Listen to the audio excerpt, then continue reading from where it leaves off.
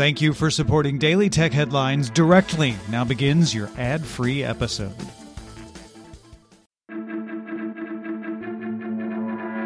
These are the Daily Tech Headlines for Thursday, September 17th, 2020. I'm Rich Straffolino. Facebook announced the Oculus Quest 2. Resolution is improved by 50% to 1832 by 1920 with fast LCDs and a 90Hz refresh rate, although it's actually launching with a 72Hz refresh rate. It has a 6 gigabytes of RAM on the Snapdragon XR2 platform. Quest 2 is also 10% lighter at 503 grams, so it's a little easier on your head and not as front heavy. The head strap is now flexible, not stiff. The controllers are slightly larger and have a thumb rest. You can also get different faceplate options to fit your head better. Facebook also announced that the Rift S will stop being available next spring. You can pre-order Oculus Quest 2 now, shipping October 13th for $299 with 64 gigabytes of storage, or $399 for 256 gigabytes of storage. Sony previewed launch titles for the Sony PS5 and announced that the PS5 will cost $499 with a digital edition PS5 for $399. Both available November 12th in North America, Japan, Australia, New Zealand, and South Korea, then to the rest of the world on November 19th. Sony will also make the PlayStation Plus collection for PS5 available at launch, with 15 first- and third-party PS4 titles available to download for the PS5. The U.S. Department of Justice charged 5 Chinese men and 2 Malaysian men with attacks on more than 100 video game firms in the U.S., France, Japan, Singapore, and South Korea. The attackers used fraud and hacks to obtain in-game currency and items to sell. The Chinese attackers also engaged in brute force attacks, spear phishing, and supply chain attacks. Both Malaysian men have been arrested. The 5 Chinese attackers are considered fugitives in China by the U.S. Sony announced the Xperia 5 II smartphone. This includes a 6.1-inch 120Hz Full HD OLED display with a 21:9 aspect ratio. Inside is a Snapdragon 865 system on a chip, 8 gigabytes of RAM, 128 or 256 gigabytes of storage with micro SD card expansion, and a 4,000 mAh battery with support for 18-watt fast charging. Rear cameras are similar to the Xperia 1 II with a 16mm ultrawide, 70mm telephoto, and a 24mm main camera, although there's no time-of-flight sensor. Pre-orders start September 29th, shipping December 4th, with pricing starting at €900. iRobot released 2 mid-range vacuums, the i3 and i3 Plus. Both offer a cleaning system similar to the existing i7 vacuums, with the i3 Plus including iRobot's automatic bin emptying station.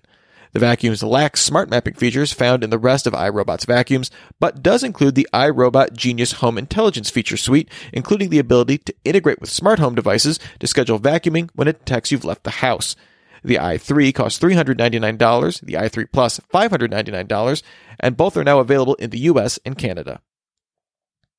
Apple and Singapore have partnered to reward Apple Watch owners for healthy activity, with residents earning up to 380 Singapore dollars for activities like meditation, walks, and better quality sleep using a new app called Lumi Health, which also features games and challenges designed by doctors and fitness experts. Lumi Health goes live in the App Store in October. Nintendo confirmed it's officially discontinuing production on all Nintendo 3DS systems. In its 2019 fiscal earnings, the console saw a 73% year-on-year decline in sales to 690,000 units, and Nintendo announced it would not provide future sales forecasts for the system or its software titles. The console was launched back in 2011 and has sold 75.87 million units to date. According to sources speaking to Bloomberg, the bid submitted by Oracle to become TikTok's trusted technology partner in the U.S. would see the company receive full access to review TikTok's source code and any updates to it. This is meant to ensure that there's no backdoors that could potentially allow ByteDance to gather data on users in the U.S.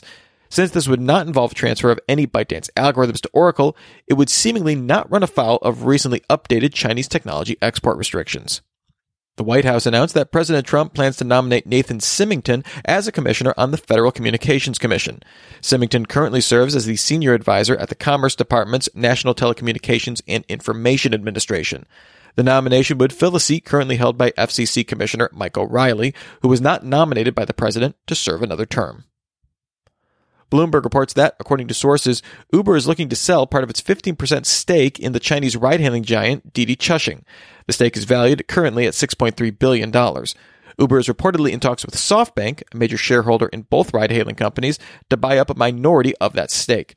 Uber initially acquired its stake in Didi after selling its China business to the company back in 2016. And finally, Facebook began rolling out Facebook Business Suite, a new app designed to provide a single place for businesses to manage pages and profiles across Facebook, Instagram, and Messenger.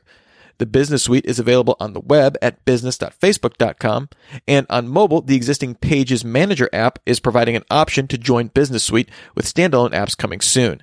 The app shows alerts across all platforms, allows for the saving of customized stock responses to common questions, and provides insights into post reach, engagement, and performance across Instagram and Facebook.